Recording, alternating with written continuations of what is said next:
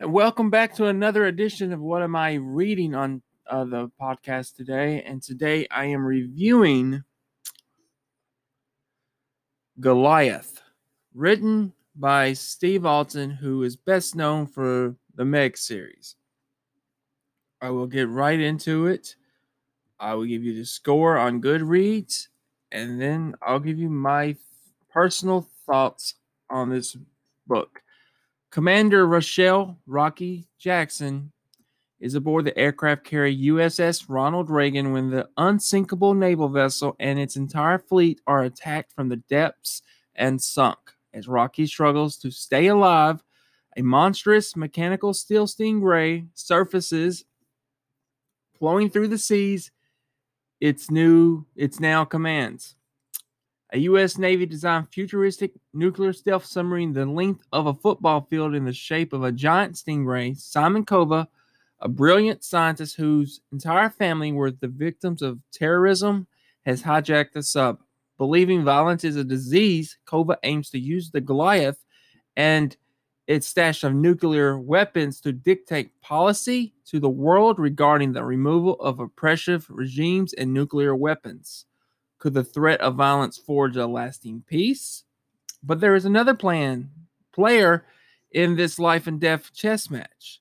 Unbeknownst to Kova and the Goliath's crew's sorceress, the Goliath's biochemical computer brain has become self-aware, and that computer brain is developing its own agenda.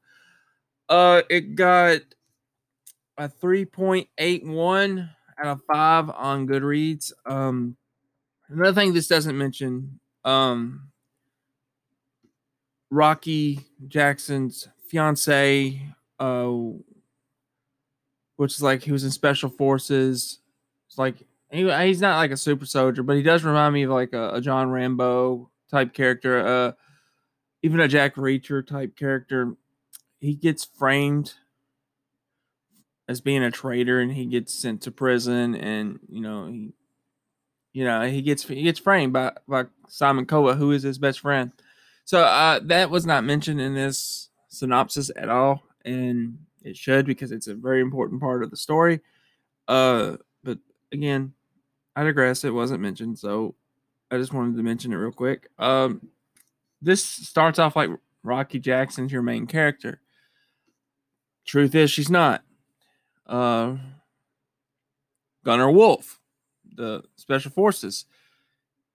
He's really your main character, and of course, he was best friends with Simon. He ends up saving Simon's life on a mission, and I'm not big on these submarine stories, movies. Like, I'll watch a few of them, but it's not something I just go out of my way to watch. So therefore, I kind of was not totally into this book because of that. But even though, I know the Meg series had submarines in it and that stuff, but it was about sharks, so that's what got me there. But this one, I'm when Gunner's on, when I'm reading about Gunner Wolf and all that, I'm into the story. But when it's not, I'm kind of missing it. I don't know, it's just not hitting me the same way. And I felt when I read this, Rocky Jackson was going to be your main character. And I would say about, I don't even say 3/4. I'd say 1/3, and you find out she's really not. I would say she's a kind of a throwaway character. That's important, but once they introduce the sorceress and the brain taking over the Goliath angle, I think every character's motivations goes out the window. I just think it does. It goes out the window. Their motivations go out the window, and it's not as good as I was hoping it was going to be. This isn't the worst Steve Alton book I've read, but it's the second worst. The worst for me is Vostok. It starts off as one thing and it turns into something else. Goliath starts off as one thing and turns into something else. When he does that, he loses me. and I want the story that was presented to me and not something completely different by the end. And I kind of knew what that was. What I knew that's what where the direction they were going in, but I don't know. It just lost me about the halfway point, and I really by the end of the book I just didn't care anymore. So, uh, I mean, I hate to give this kind of review, but I just didn't care. I mean, it's not that it's written bad or it's a bad. It has a very promising storyline, and like there's parts of this book I'm like I'm digging it, and there's parts I'm just not. So it's a mixed bag for me. I did believe the characters were real. I've felt at certain points their motivations I felt were real. I really did. But once you do that twist and they give it away, the sorceress in the synopsis, they give it away that that's a twist, that she becomes self-aware and starts doing things on her own. And, you know, by the end of the book, the villains they're not really the villains, and they're misguided, but they're not really the villains. And I don't know. It just kind of took me out because I was kind of looking forward to Gunnar and Simon clashing in this book, in this story, and it just never really happened. They never really clashed. And that's another thing though. Gunnar doesn't hate Simon for what he's done to him. He understands why he did it. He's kind of on his side. It's a complex storyline with those two. The subplot between those two characters. He wants to get revenge on him because of framing him, but he kind of agrees with his agenda. So it's a mixed bag. Basically, it really is a mixed bag overall. You know, you're not getting the Meg series. You're not getting Shark Man. You're not getting The Lock. You're not getting those books. And the only other book I read by Steve Alton was the what was it? The How to Train the American Male, I believe. Dog Training the American Male. There you go. I like that. It was a romantic comedy, but I liked it. But no, I just didn't really. I really was never on board with this. I had trouble getting through it. It is what it is. I mean, if you love submarine stories, you're gonna love this. And I'm told on the back of it, Tom Clancy fans, let me see what it says. Tom Clancy fans will devour it. It's an exciting read. And that was Booklist. And this book came out like in 2003. So this is like a 17-year-old book. But for me, it just doesn't hold up very well for me. It's got an interesting premise, but it just doesn't. I don't know. I just wasn't all that into it. And but I will say this: when Gunnar Wolf is fighting some bad guys, it's cool. It's interesting to watch. I mean, not watch, but read. It's interesting to read, to fully sink into that, and it's fun to watch, to listen, to read at. It's fun. I keep wanting to say it's a movie, but it's fun to read that aspect of the book. But when you got this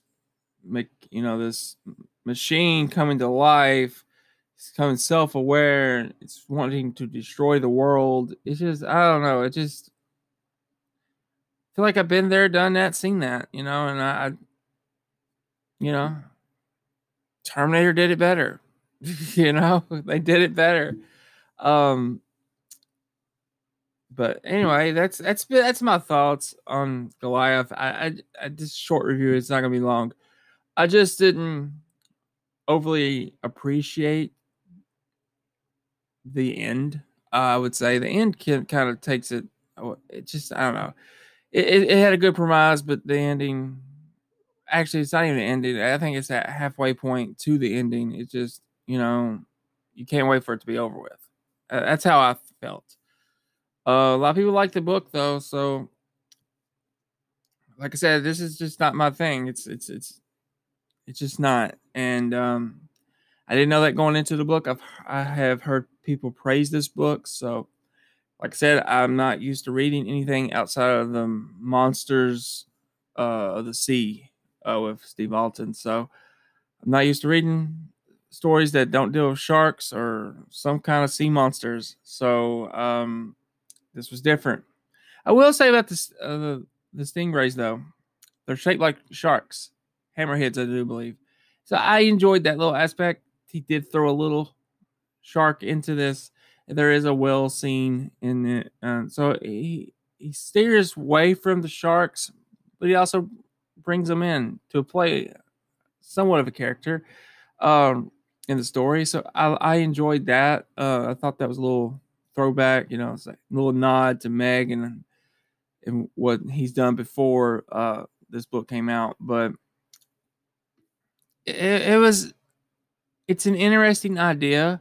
I'll give him that. I just didn't like, I didn't like the conclusion to the story. Because they set it up for a sequel. A sequel never came because it didn't apparently do well. So it just never came. And it was supposed to be called Sorceress, and just it really never happened. So I don't know. It is what it is.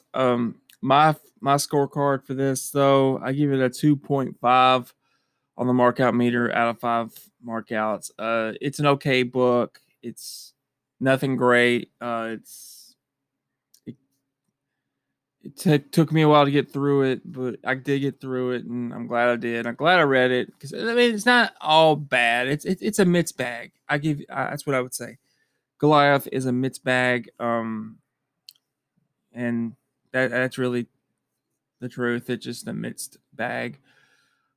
So that's my thoughts on Goliath, and as far as what else is coming up during the week for us at the Market Movie Podcast, I'm not sure. I know Aaron posted his thoughts on House of Bly Manor. I listened to that. It's a good review. I think you should go listen to it and I plan to watch the show at some point.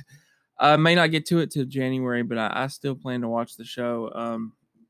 Probably won't get my thoughts on it, but may just do like a little review on Letterboxd because it's on there. But I do plan on watching the show. And as far as what else this week,